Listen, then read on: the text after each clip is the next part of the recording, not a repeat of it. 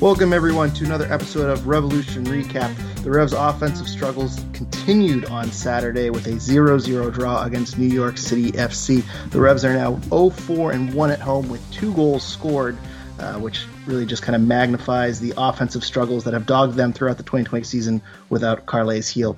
I'm Greg Johnstone. Joining me today is Sean Donahue. Sean, how's it going? I mean, it may have been a boring Revs game, but at least we had an exciting Celtics win on Saturday night. And my favorite Premier League team, the Spurs, got Gareth Bale back and won 5-2 this weekend. So overall, a good weekend. Yeah, and, you know, I had the take the other day. I don't know if you saw it, but it was kind of more privately. It wasn't from our Revolution Recap account, but my new hot take is that there's too many sports going on because I noticed the Stanley Cup Finals are happening right now, and I completely forgot hockey was going on. And I saw Bundesliga came back this week, and a lot of European soccer leagues are restarting. And I think my brain is just kind of overloaded between the NFL starting and I don't know, the Celtics obviously going on, and I don't know, it's a bit weird to have so many sports happening all at once after the month-long layoff. So it's kind of making me a little bit dizzy, but I guess it's in the end not a bad thing. But one thing that doesn't have a lot of action, though, is the Revs on the offensive side of the ball. As I said, 0-0, a much improved game from the 2-0 loss to NYCFC a few weeks ago, but still nonetheless only 1 point from this home fixture for the Revs. Sean, what was your key takeaway from Saturday's game? Yeah, I mean, you're right. It was a much improved performance, despite the fact that they only got 1 point out of it.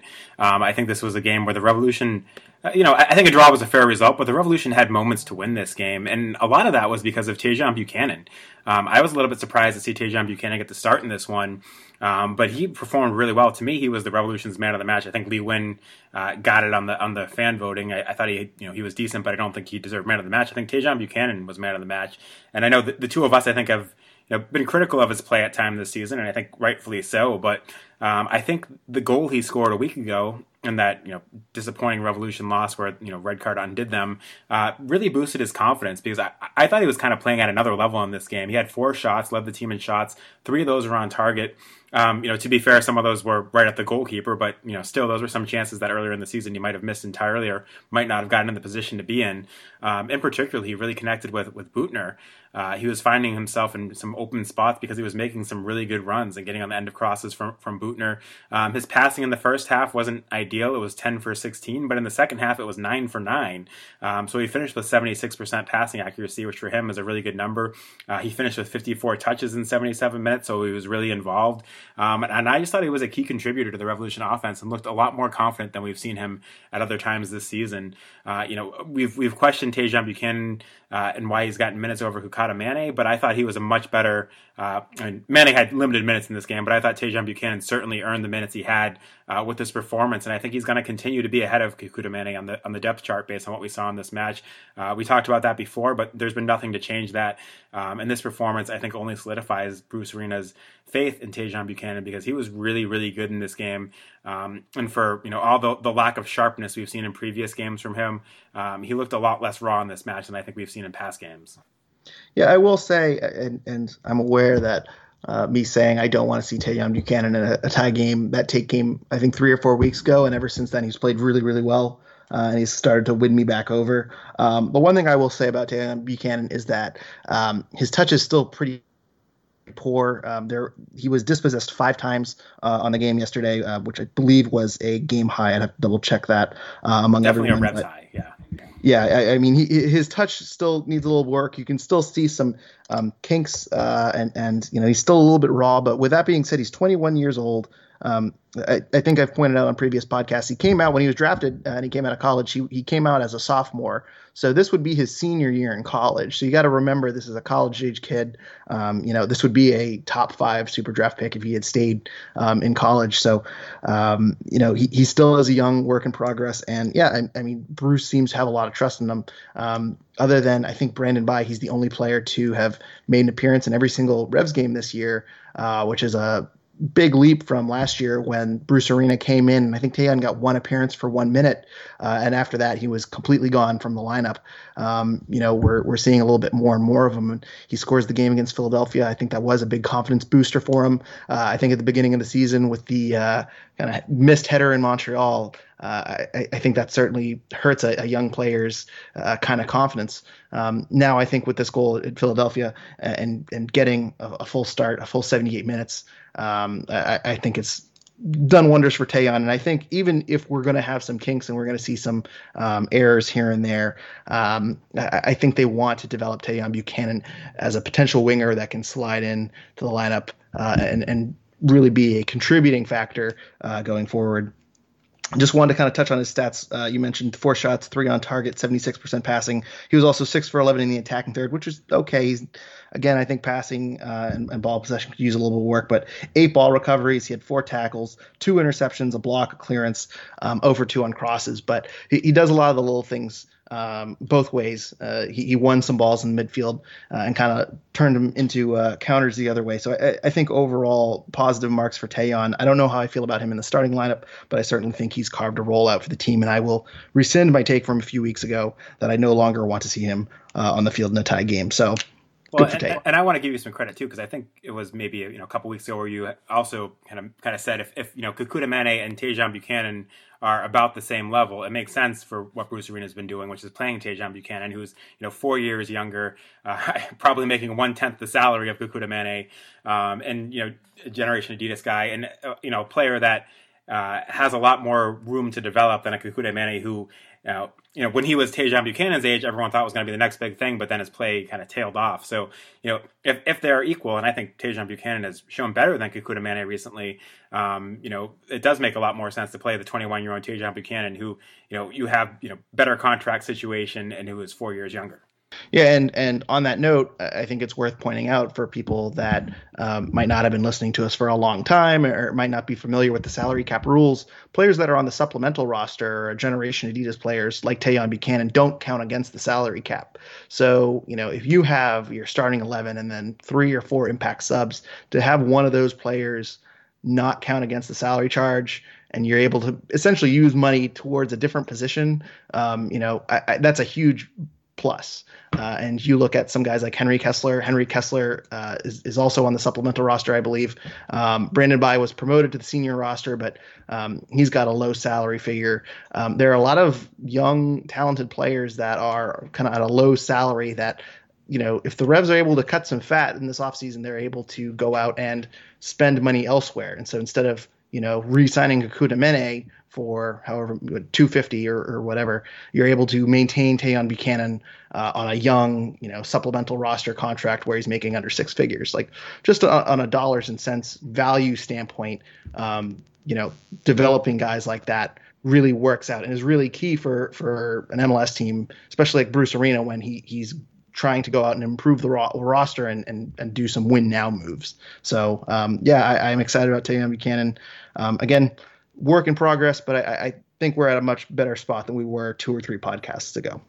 Yeah, and just to give some salary numbers, since we don't have 2020 salary numbers, but last year Manneh was at a base salary of $375,000, and Buchanan was at a base salary of $90,000. I think with guaranteed comp, it was more like $400,000 and $125,000, but that's still a very sizable difference, and especially when you factor in the fact that the supplemental roster guy doesn't count against the salary cap.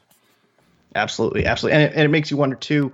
We talked about Manneh last time, but that's another move that I know is basically a free player. The Revs are essentially just it was essentially a salary dump from Cincinnati, but I think Tajon must have been improving in practice lately too, because it seems like a bit of a redundant move to acquire Manneh, while giving Tajon Buchanan some minutes. I wonder if there's an injury or if there's something else going on there, but I think Tajon certainly has earned his spot over the past few weeks. And I didn't think Manneh looked particularly good. I mean, he played 25 minutes this game, so not that much time, but he had that one driven cross where I don't think he took his head up, and there was Buxa, but he was not in the position where Manneh sent the ball to, and there was nobody else there. It ended up being a corner, which is fine. But then he also had that shot where the ball rebounded to him, and he kind of did a flailing volley that went out for a throw-in, where I think he probably had more time to maybe settle the ball and pass it, or settle the ball and take a better shot.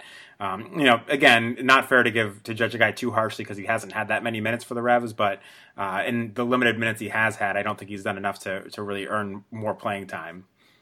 No. And again, why would you give him minutes over a 21-year-old you're trying to develop? So, One guy that has been acquired by the Revs recently and has gotten significantly more minutes is Lee Nguyen, which we actually called on this podcast last month, I believe. I think it was the August 9th episode. We were talking about potential fits for the Revs, and I threw out Lee Nguyen as a potential salary dump for Miami. And since the last time we recorded a podcast, Lee Nguyen was acquired from Miami as a complete salary dump. The Revs traded a fourth-round super draft pick and I think $50,000 worth of allocation money based on incentives.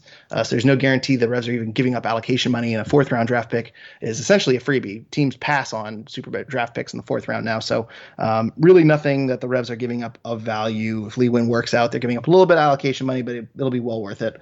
My key takeaway is he's an automatic upgrade there. I know some people are not thrilled with him. He's not going to be, MVP level Lee Nguyen. I don't think anyone is expecting that.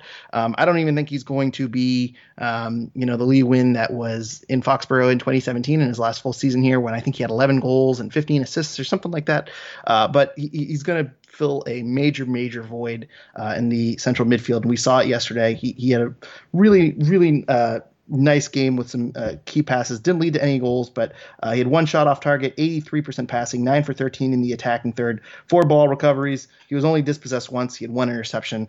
Fairly tame numbers. He did win man of the match, but I thought he made a pretty significant impact. And when you look at this team 2 weeks ago against NYCFC and the team that was out there against Philadelphia and against New York City FC on Saturday, I think Lee Nguyen is a piece that, he's no Carles Gil, but he's certainly going to fit this system. He certainly has a rapport with certain players, and I think he makes this team better overall.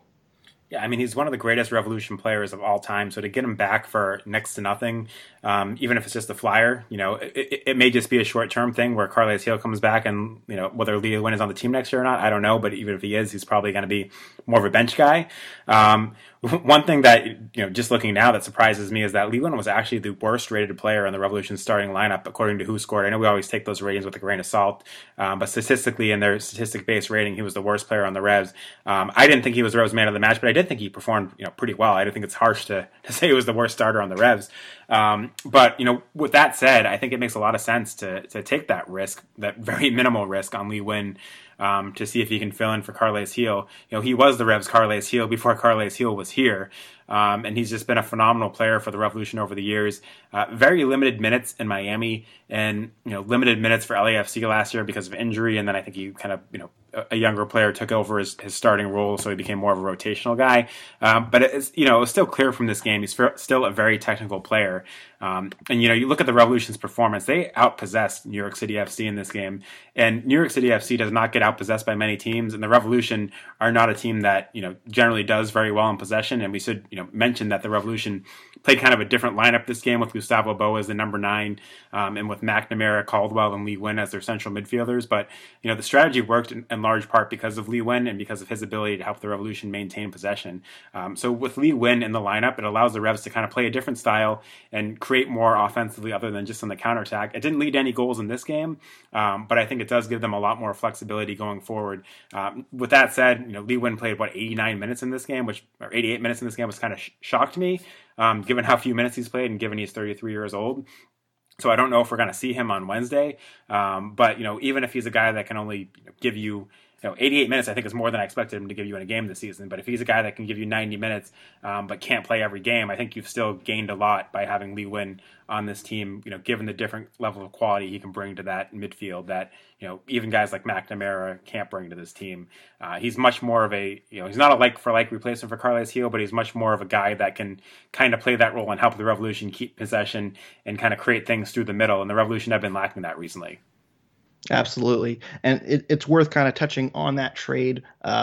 We'll grade the trade really quickly. And it's worth noting, too, because you mentioned you're not sure if he has a contract runs through next year. If you read the Inter Miami press release, their general manager says it gives them financial flexibility for this year and next year, which reading between the lines, it seems like he's saying that there is, at the very least, a buyout for next year.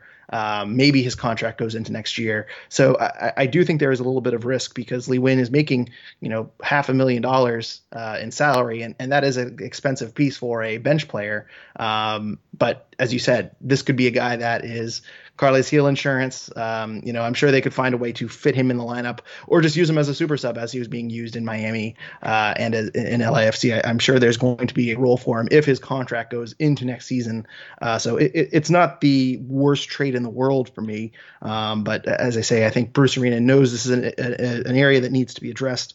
He said that Lee Nguyen's agent reached out to them, which seems to imply Lee Nguyen is really enthusiastic about coming back to Foxborough and playing with the Revs again. So all in all, I give this grade a solid B+. If the Revs can get out of a $500,000 contract next year, I would give it a solid A as a no downside Kakuta Mene. Even if he doesn't work out trade, it's not the worst thing in the world. But Sean, do you have a grade for the Lee Nguyen trade? Yeah, I mean, it's difficult without knowing exactly the contract situation next year for him. If it was something that kind of put the Revolution in a bad position, then maybe you think about it differently. But based on what we know, I also think B plus A minus makes sense. It is, at least trade wise, they didn't give up much. And again, looking at this Revolution game, the Revolution had 53.6% possession against New York City FC. The last time they played them, I think the Revolution had 41.9% possession. So they were strongly outpossessed by New York City FC. And there's some other factors too. Maxi Morales missed this game, but I don't think there's any way the Revolution outpossess a New York City FC team without a Lee Nguyen, and it just gives them so much flexibility or so much of a different option up top than what we've been seeing these past several weeks. That even if he's only able to play every other game, I think it just adds a lot to this Revolution team. So for that alone, for the Revolution this season, it's a big move and a big helpful move for the Revs to, at least in some of these games, have that option of playing him out there. So I agree it's, B plus, A minus, in part because they gave up so little for him. Moving on to one guy that has had a fair amount of struggles recently and is certainly not living up to what we expected after the tone he set last year. Gustavo Bou, 2 goals in his last 10 games, 1 assist, which was his assist to Tajon Buchanan in the Philadelphia Union game that we missed. This game, still a little ineffective. 3 shots, only 1 on target, was called offside a bunch. I think he had 2 or 3 goals that were called back because of clear offsides.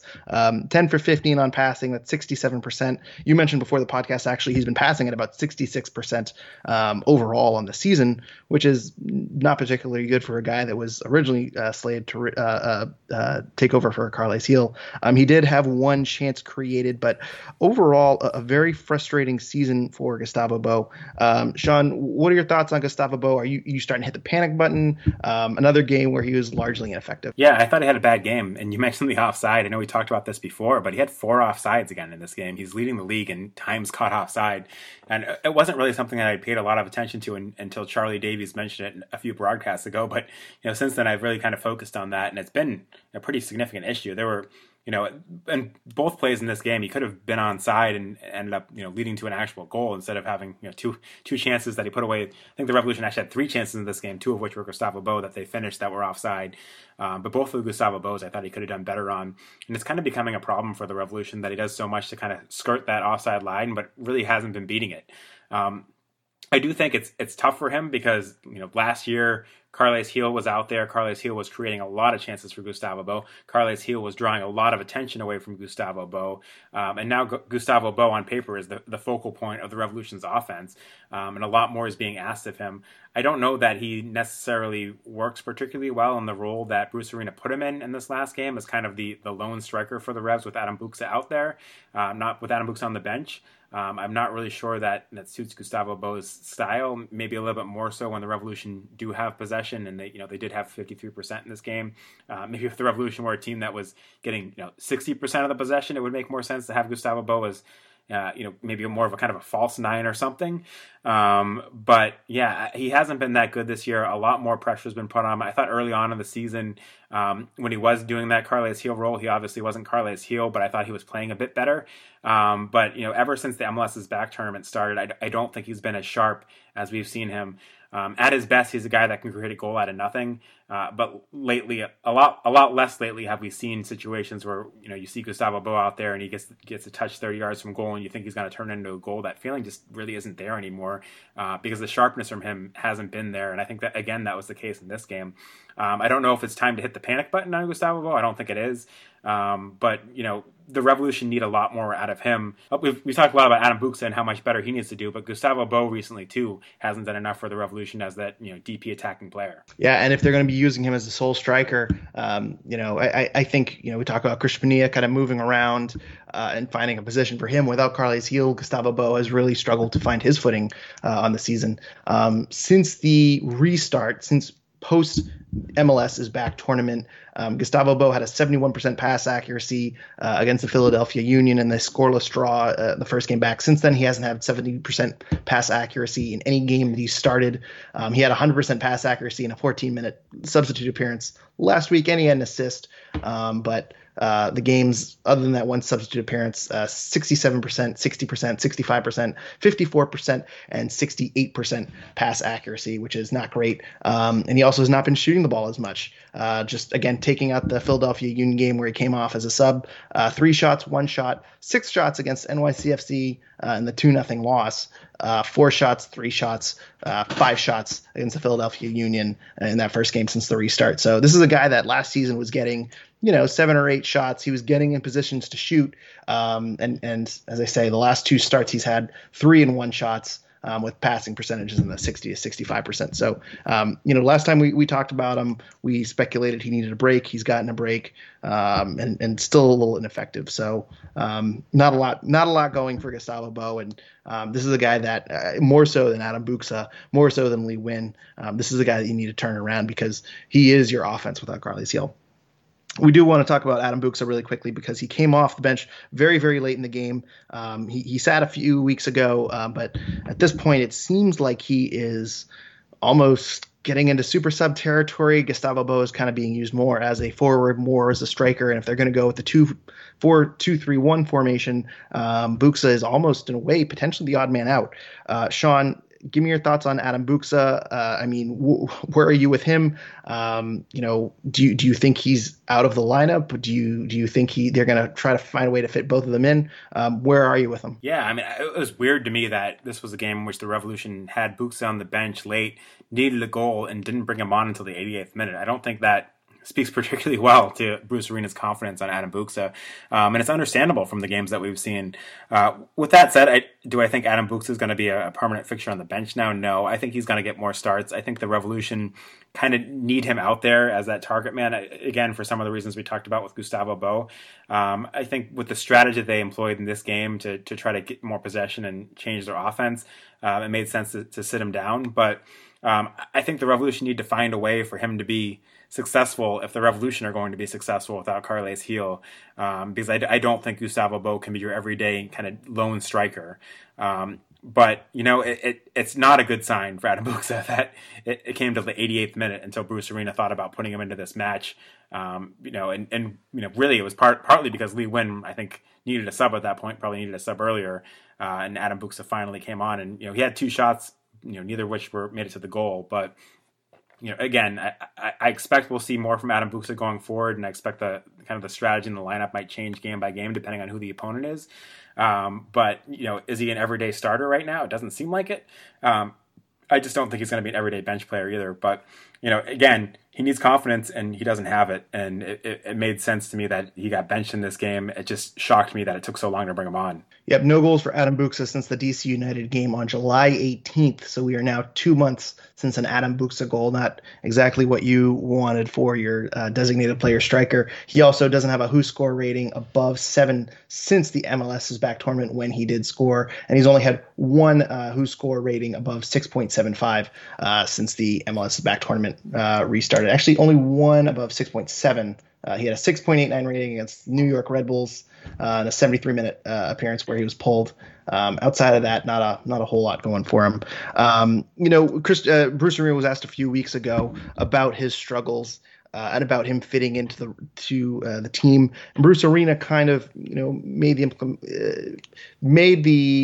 implied that it's a long-term investment, and they said that too when Buksa was acquired, that this is a guy that they have long-term plans for, and this is a guy that they want to develop over time. So I think Bruce Arena is kind of pleading for patience, but in a season where one of your designated players is out for the season and Gustavo Bou is struggling without him, having a third designated player being completely MIA is not a great sign.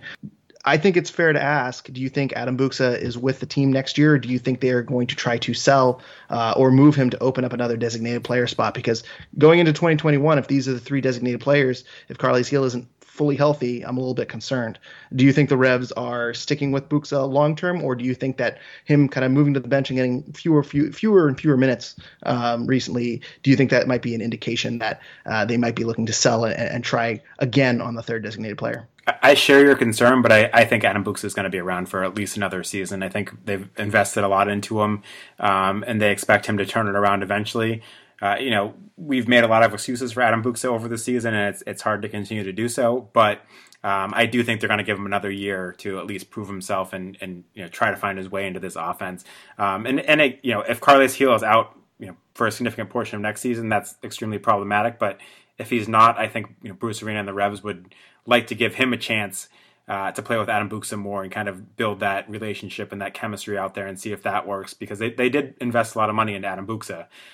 So my guess is that he's at least got another season here. And one more stat about Adam Buksa I'll throw out is that in 7 of his first 8 games, he played at least 86 minutes. And in that 8th game, he went 77 minutes. In the last 5 games, he's played 73, 19, 77, 59, and 1 minute.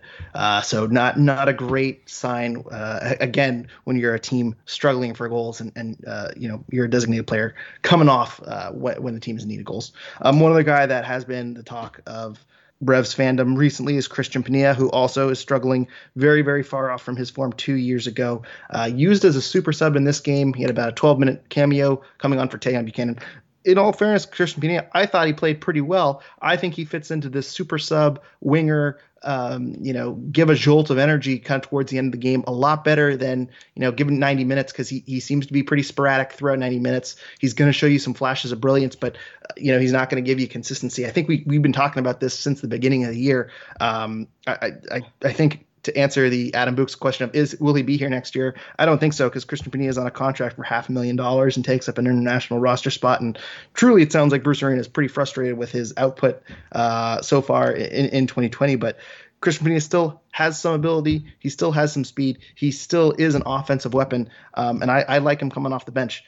Sean, what do you think we're going to see the rest of the season for Christian Penilla? Do we see him as a super sub coming off the bench, or do you think he's going to be eased back into the starting lineup? No, I agree with you. And I also agree that if I'm, just talking right now, that I think that there's a good chance he might not be back next year. I think I'd lean towards him not being back next year either. Talking about kind of timing of substitutions, what did surprise me in this game too was that Mane came off the bench before Penilla. That wasn't a great sign for Penilla, but I thought Penilla was more effective when he did come on, and I think Penilla, as a super sub, a few different times this year has looked pretty effective.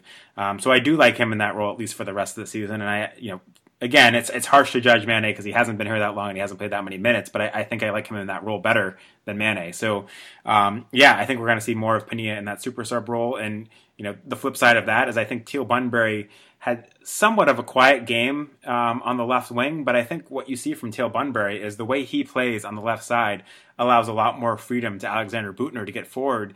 And we haven't really talked too much about Büttner this show, but Büttner had offensively a very good game. He had 4 key passes. I don't think anyone else in the Rev had more than 1. We mentioned a couple of them to Tajon Buchanan with crosses, but offensively he was very effective, Büttner, in this game. And I think part of that was because Teal Bunbury plays in a way and gets back defensively in a way that allows Büttner a lot more freedom to get forward, and he took advantage of that. We know Büttner's a guy that can cross, and with Bunbury out there, it gives him a lot more opportunity to do that. So I think for the Revolution, they're probably better off with Bunbury as that left winger for now, and with Christian Penilla coming off the bench. But I do like what Penilla offers as a sub, and I think in that role, for at least this season, it makes sense. Long term, you mentioned his salary, maybe it doesn't make sense to keep him on the roster if that's going to be his role. But I think the super sub role suits him well. Especially if Tajon Buchanan, too, they want to give him more and more minutes. And he shows a little bit more improvement every time he goes running out there. We're not going to do a deep dive into Büttner, but you did mention his name. I do want to just kind of throw out some stats because I thought he had an exceptional game. 29 for 32 passing. That's 91%. He was 15 for 16 in the attacking third. He also had 4 chances created, 2 of them from set plays, 2 of them from open plays. And I'm just going to throw this out here. I got Football Manager 20 yesterday. It is actually free this weekend. So a little PSA if you want Football Manager. It is free this weekend. Got it. I basically put Butner in the Brandon Bye role where I just push him up and he's throwing in crosses. And I'm just going to say Butner had 3 assists in his first game. Adam Buksa had 3 goals in his first game. So I think if we just run everything through Alexander Butner, I think that's going to solve all your problems, Bruce Arena. I'm getting better.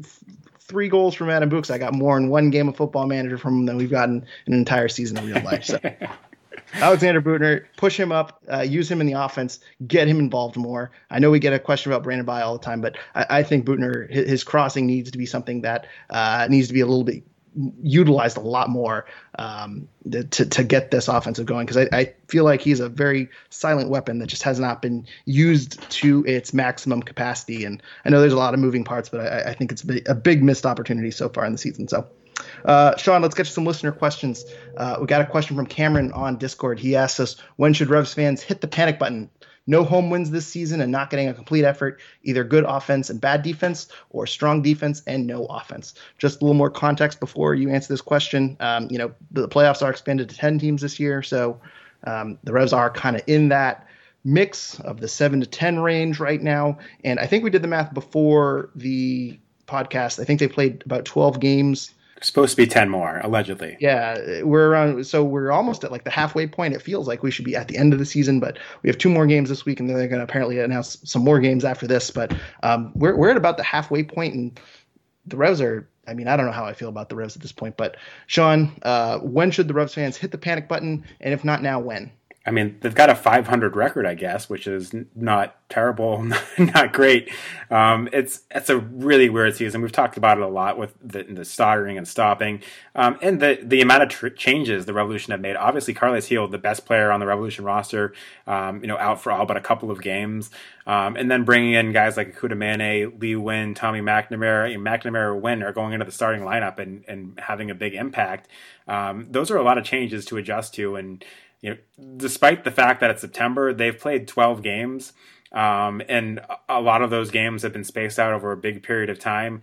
There's a lot to be worried about with this team's offense. There's no question about it. But like you mentioned, 10 teams make the playoffs. Odds are the Revolution are going to make the playoffs regardless of how poor they perform the rest of the way. They just have to be better than the bottom 4 teams in the East, which so far I can comfortably say they have been. Are they a contender this year? No. Did anyone expect them to be a contender without Carles Gil? I think absolutely not. But there were some promising signs in this game. I think some of those chances that Tajon Buchanan had that he put right on goal, right at the goalkeeper, he could have put away, and maybe in the future he will. Gustavo Bo at some point needs to figure out how to stay on side, and maybe some of his chances will actually count. But there's reason for concern, but I wouldn't hit the panic button just yet. But I'd also set your expectations a lot lower than what they might have been at the start of the season when you saw Adam Buksa as this new DP striker, and when you thought Carles Gil and Gustavo Bo were going to combine with them, because there have been a lot of pieces that haven't performed at the level you would have hoped. Buksa being number 1, Pania probably also being on that list, and Gustavo Bo also being on that list. But there's still a lot of talent on this roster, and I think they can turn it around this season to at least figure out how to score a couple goals a game, and make sure they're not in that bottom 4, and then build something which is more towards next year when Carles Gil is hopefully back and this Revolution team actually has the talent level they need to actually compete for a top spot in the East. Yeah, I would, if I had to quantify this, I would give it maybe 5-ish more games before I'm slamming on the panic button. I think results-wise, the Revs are going to be in the playoffs. And I also think the Revs play up to their level of competition. Yes. I think they're going to beat or maybe barely get by the Chicagos of the world, while also giving New York City FC or Columbus or Philadelphia or TFC or whoever you want to name as the top team in the East. They're going to give that team a hard battle too, just because they are so strong defensively and at goal with Matt Turner. So I still think that this team, if they can figure it out offensively and if they can tweak some things and maybe get more familiar with themselves, if they're able to score 2 goals in a game, I like our chances. Like, that's just, it doesn't matter who the opponent is. If we can score twice, other than maybe LAFC or someone like that, I mean, I don't think there's a juggernaut in the East that can blow out this Revs team as it is right now. So I'm not concerned. I'm just not there yet for the panic button, but we need to see some improvement because we've been saying it since the MLS is back tournament. So go ahead. And Philadelphia has the second most points per game in the Eastern Conference right now. And if not for a Matt Polster red card a week ago, the Revolution were playing them pretty evenly. So, I completely agree with you that it's too soon to freak out. But the Revolution need to get more results, and especially in a home game like this one where they played pretty well. You got to get 3 points, not one. Absolutely. We got a question from TSB11 on Discord. Why are the Revs so reliant on a dedicated chance creator, which obviously is Carles Gil? Sean, why are the Revs so reliant on one guy? Yeah, I mean, when you have a guy the talent of Carles Gil, it's easy to become reliant on him and play him as the facilitator. And I think the Revolution, you could make that case. You could definitely make the case when Lee Nguyen was here, it was kind of the same thing. And if you going even further back, when Sharu Joseph was asked to be more of the offensive role late in his Revolution career, when the Revolution teams were pretty bad outside of him, they became very reliant on him as well. But there's a lot of talent on this Revolution team offensively. We talked about it earlier, and they need to find a way to be less reliant on that one guy. Lee Nguyen, for as much as he can add to this offense now, he's not going to be that one guy that you can just count on at 33 years old, having not really been a regular starter for 2 years now. So I think that, again, when you have a guy the talent of Carles Gil, one of the an MLS best 11 player, there's every reason to make your offense flow through him and rely on him. And I think we've seen the Revolution make some adjustments, especially in this New York City FC game, where they looked a lot better offensively in creating chances. They just couldn't finish it. And at times maybe it was a little bit of sharpness, but at other times, there were a couple of great chances in this game that the Revolution should have put away. Whether it was Tajon Buchanan or whether it was Gustavo Bo just being a foot off sides. So I think when they have a guy like Lee Nguyen that allows them to play for the middle, and they're not going to be relying on him the way they are with Carles Gil, I think eventually they will find a way to not be so reliant on that one chance creator. But they've been a team that's had the luxury of being able to do that when they had a guy like Lee Nguyen in his prime and when they had Carles Gil healthy. Chris asks us, Lee Nguyen called Bruce Arena a tactical genius. Doesn't a tactical genius get more out of his players and turn draws into wins? Or do you think it happens as they work together and make this team better? So really kind of a question on Bruce Arena and his job so far without Carles Gil. Obviously, the offense is still struggling months into the injury. Sean, are you questioning Bruce Arena's status as a genius? Or do you think it still needs a little bit more time with all the moving parts? I mean, a tactical genius doesn't lose to Trinidad and Tobago and makes the World Cup with the U.S. national team. You had to go there. You had to do that. I've never thought Bruce Arena was a tactical genius. I think he's a guy that's good, at motivating his players and as a man manager. And I think he's good at, kind of being that GM role as well, of kind of figuring out guys in the league that can come in and help a team. But I've never thought he was a tactical genius. We look at kind of various things he's done this season, where he's put Gustavo Bo and where he's put Christian Pinilla, and how long it's kind of taken him to course correct. Was it Gustavo Bo where he kind of joked about putting him in that more offensive striker role and how he's a genius for figuring it out, kind of as a sarcastic joke. I'm not sure Bruce Arena would tell you he's a tactical genius if you asked him. But no, I think you can discredit Bruce Arena a little bit for the Revolution's performance this year and his inability to kind of put guys like Bo in the best position to succeed, and maybe even Adam Buksa in the best position to succeed. I think the way the Revolution have played tactically at times hasn't necessarily put him in the best position to succeed either. So yeah, I wouldn't call him a tactical genius, and I would say it's fair to question his ability to kind of get guys in the best spots they need to be in to play. Because we haven't seen that at time this year. So, compared to Brad Friedel, he's absolutely a tactical genius, if that's your comparison point. He's done so much better with this team than Brad Friedel did. But overall, I don't think it was ever the case that Bruce Arena was a tactical genius. He's a very good manager. He's generally very good at getting his guys motivated. And I don't think he's, I would never say with this team that anything along the lines of he's lost locker room. I don't think that's the case. Certainly, I think that the team wants to play for him. But tactical genius, no, I think you're giving him too much credit if you're going to call Bruce Arena a tactical genius. Well, let me kind of rephrase. Did you have more faith in Bruce Arena's ability as a coach tactically before the season than you do now? Like, has his stock dropped for you because he's been unable to figure out a way to score goals? Because he's brought in some new players and he's tried some different things, and nothing has really worked. And if you look at the players on this team, and you have Buxabo, you have two designated players dedicated to the offensive side of the ball. You have Christian Pania, now you have Lee Nguyen, you have Mene, you have Teal Bunbury, who they signed to an extension. Justin Rennicks, I know he's down at Revs too, but he's a U20 guy that I think a lot of people had high hopes for. You have Taeyeon Buchanan, who did some nice things with Brad Friedel before Bruce Arena came in. At the beginning of the season, we thought this offense was going to be hitting on all cylinders, and you take Carles Gil out, and I understand it's like taking the engine out of a car, but a good mechanic would figure out how to replace the engine. In my mind, Bruce Arena's coaching job this season has not been great. And I expected offensive struggles, a few games post the MLS's back tournament. Certainly there is a learning curve, not just for Bruce Arena, but for the players as well to kind of figure out the new normal. But we're 2 months away from the MLS's back tournament, and I don't see any sort of improvement so far. Do you? Outside of the league. No, I don't. It's just there's two sides, and there's the offensive side in which they haven't shown anything, but there's also the defensive side in which that's kept them in a lot of games this year, and some of that's Matt Turner certainly, but they've allowed less than a goal a game. And again, your comparison point is Brad Friedel, and this defense was atrocious under Brad Friedel, but a lot of the same guys, and then a couple of additions in Butner and Kessler, and this defense all of a sudden statistically is one of the better in MLS as far as goals against.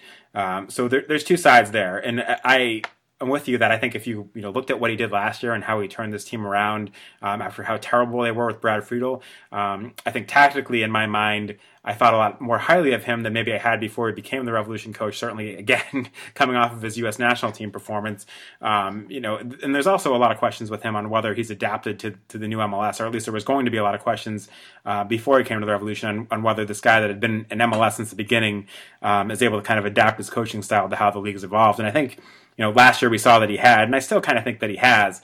But yeah, I do think it's fair to say he's gone down a notch or two in my mind as far as his tactical ability in setting a lineup this year compared to maybe what we saw last year and what we expected this year with that offense. Mike D asks us, do you think running a 4-4-2 would open up more opportunities for goal scoring inside the box? I feel that our forward up top is stranded, and our wing play and crosses are not effective, as there's usually only one guy in the box at a time. Sean, I know we've kind of reverted back to the 4-2-3-1. What do you think about potentially shifting back to a 4-4-2? Yeah, I struggle with this question. I saw this one come in before the show, and it's a tough one because I kind of have two minds on this one.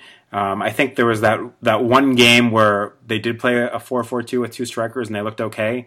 But you talk right now about what does a 4-4-2 mean? And if you go to a 4-4-2, can you play Lee Nguyen in that midfield at 33 years old? Because you need him to add a little more defensively. I think if you're going to play a 4-4-2, then I think he's capable of doing at this point in his career. And certainly when he was first with the Revolution, he didn't add much defensively either. But we saw with LAFC that he was capable of kind of adding that to his game. But I'm not sure that's still the case.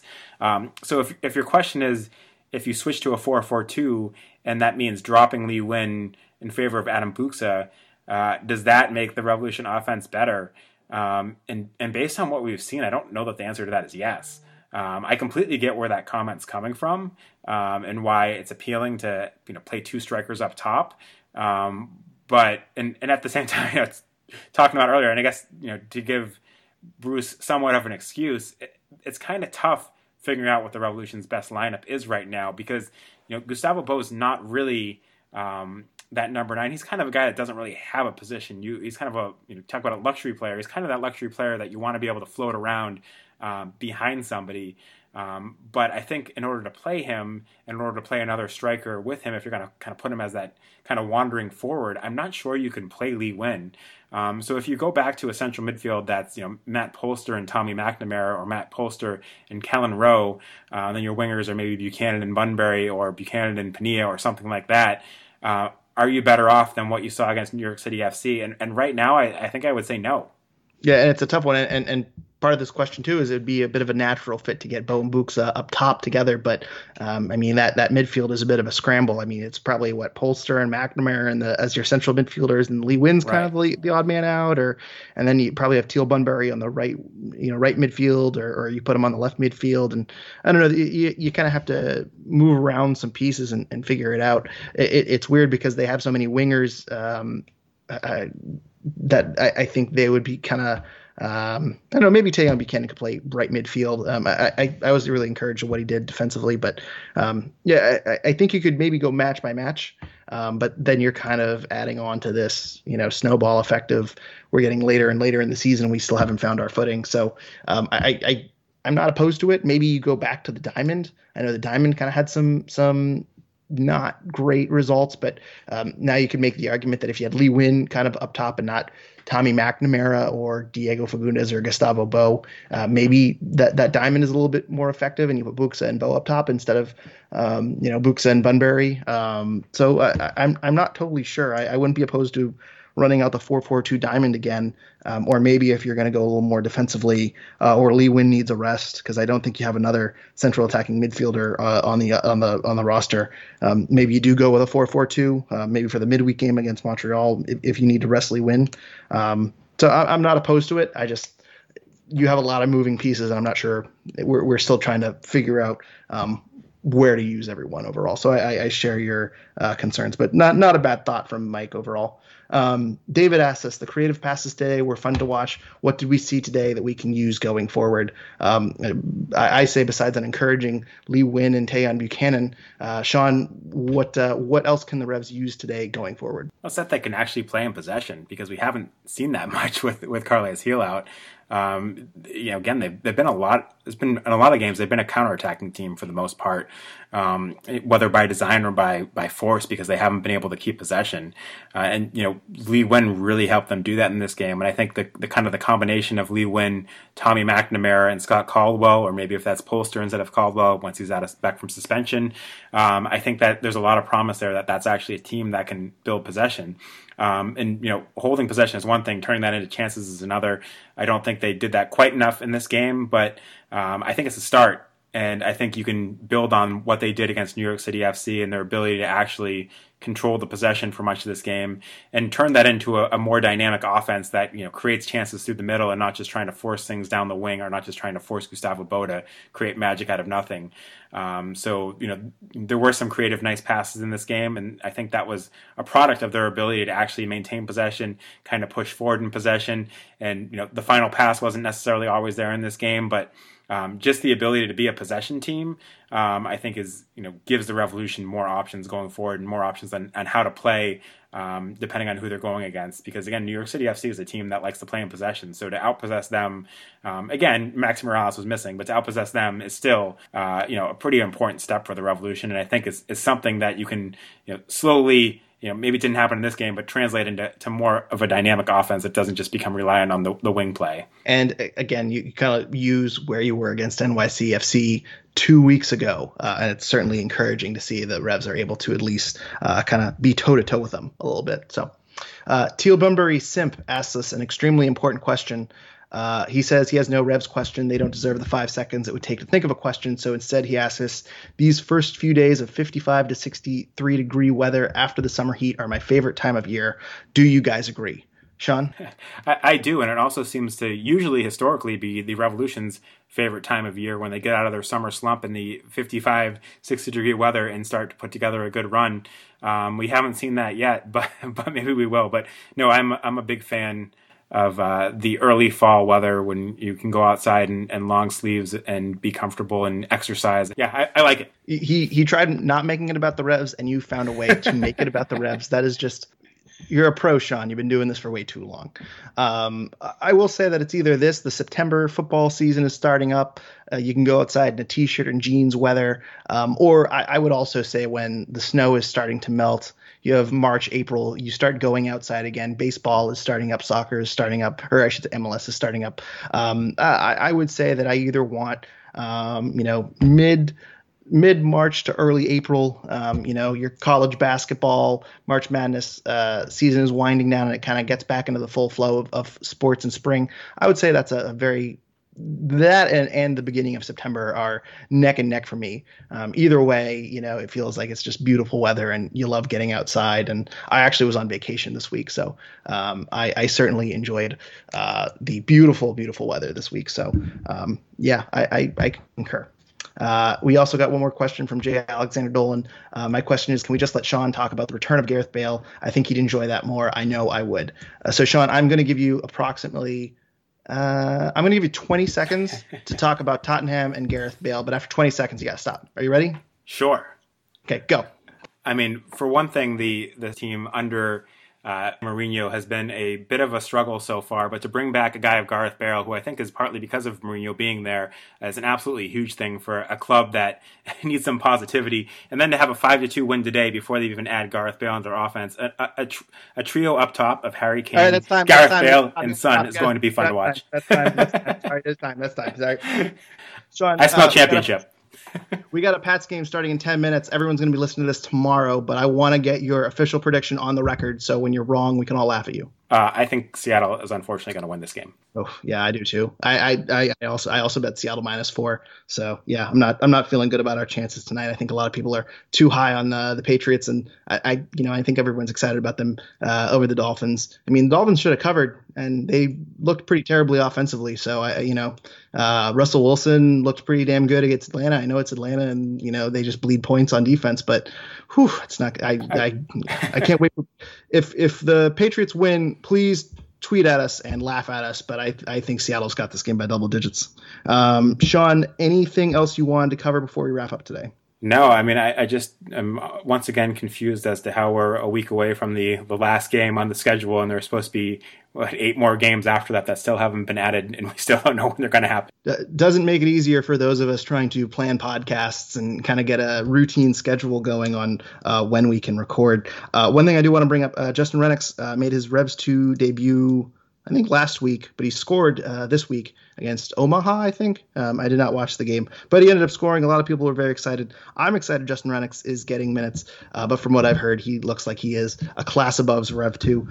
Sean, real quick, good move, bad move. You excited about Justin Rennicks down at Revs 2? Good move. It just took too long. I mean, it's been too long where he hasn't had enough minutes with the first team to justify him being there. So I think it's great that he's finally going to get more minutes down there. But yeah, I agree. I mean, we've talked about it before. I think he should be a class above that level, but any playing time right now is better than nothing. And we did have another, thing we got to talk about as a pro Matt Turner podcast, but FIFA ratings came out this week, and Matt Turner not in the top 10 FIFA ratings in MLS. I don't think his FIFA rating was actually revealed, but it's below a 73, I think. Sean, how outraged are you by this injustice? I mean, it's pretty shocking, but what's equally as shocking is the fact that Kenneth Vermeer on LAFC, who's not even their starter anymore, is the number 1 rated goalkeeper in MLS, and Matt Turner is not even in the top 10. How does that happen? You know what? I don't know. I try not to put a lot of stock into FIFA ratings. I'm more of a football manager guy, as I said. But I just want to point out quickly, Matt Turner was asked about it at a press conference. Here's what he said. I didn't see it, so I don't really follow that stuff. It's funny. I haven't played a game of FIFA since I became a professional soccer player. I do know enough soccer. I know enough soccer here and watch enough games, so I don't see it. I don't really know the ratings, and I don't know what they all really mean. I thought that was an interesting response, considering last year when FIFA ratings came out, him and Andrew Farrell did a video where they were reacting to their FIFA ratings and laughing about where they were with all of their numbers. So a complete 180 turnaround from Matt Turner. I guess he's taking a new approach and doesn't really pay attention to FIFA ratings anymore. But I did find it funny that he's playing it off as, I didn't really see it. I don't really care about it. A year after he was kind of, the focal point of the Revs PR team making a video on the FIFA ratings. So yeah. But overall, I mean, I don't know. He's got to be a 73. He was a 69 last year. You're telling me he hasn't improved 4 points since whatever. Anyway, although he wasn't in the MLS Goalkeeper of the Year finalist. So whatever. Still bitter about that. Matt Turner's very disrespected. Whatever. they'll all be sorry when he's starting for the U.S. in the Gold Cup. That's all I'm going to say. Oh, by the way, quickly, because I just see it was posted now. Expected goals for the Revolution game is up now. Revolution 0.65, New York City FC 0.50. So not much there, huh? It's pretty sad that I'm so used to like disappointing offensive performances that we kind of had some positive takeaways from a game where you have 0.65 expected goals. I don't think those measure offsides goals. There were some decent movement. Boy, I'm really grasping at straws. I guess you were today, huh? Jeez, we're just so numb to no offense. But anyway, Sean, where can people find you on Twitter? You can find me at Sean L. Donahue. And you can follow us at Revolution Recap. And please also like our Revolution Recap Facebook page. I don't think we're going to be back with a podcast next week. There's going to be a midweek game against Montreal, and then there's going to be a game on Sunday nights, which is when we typically record. So it'd be very difficult for us to record a podcast next week. And we don't know the schedule beyond that. So I'm not sure when our next episode will be, but we'll let you know on Twitter when we'll be recording a new podcast again, and we will be looking for your questions as always. But until then, thank you everyone for listening, and go Rebs.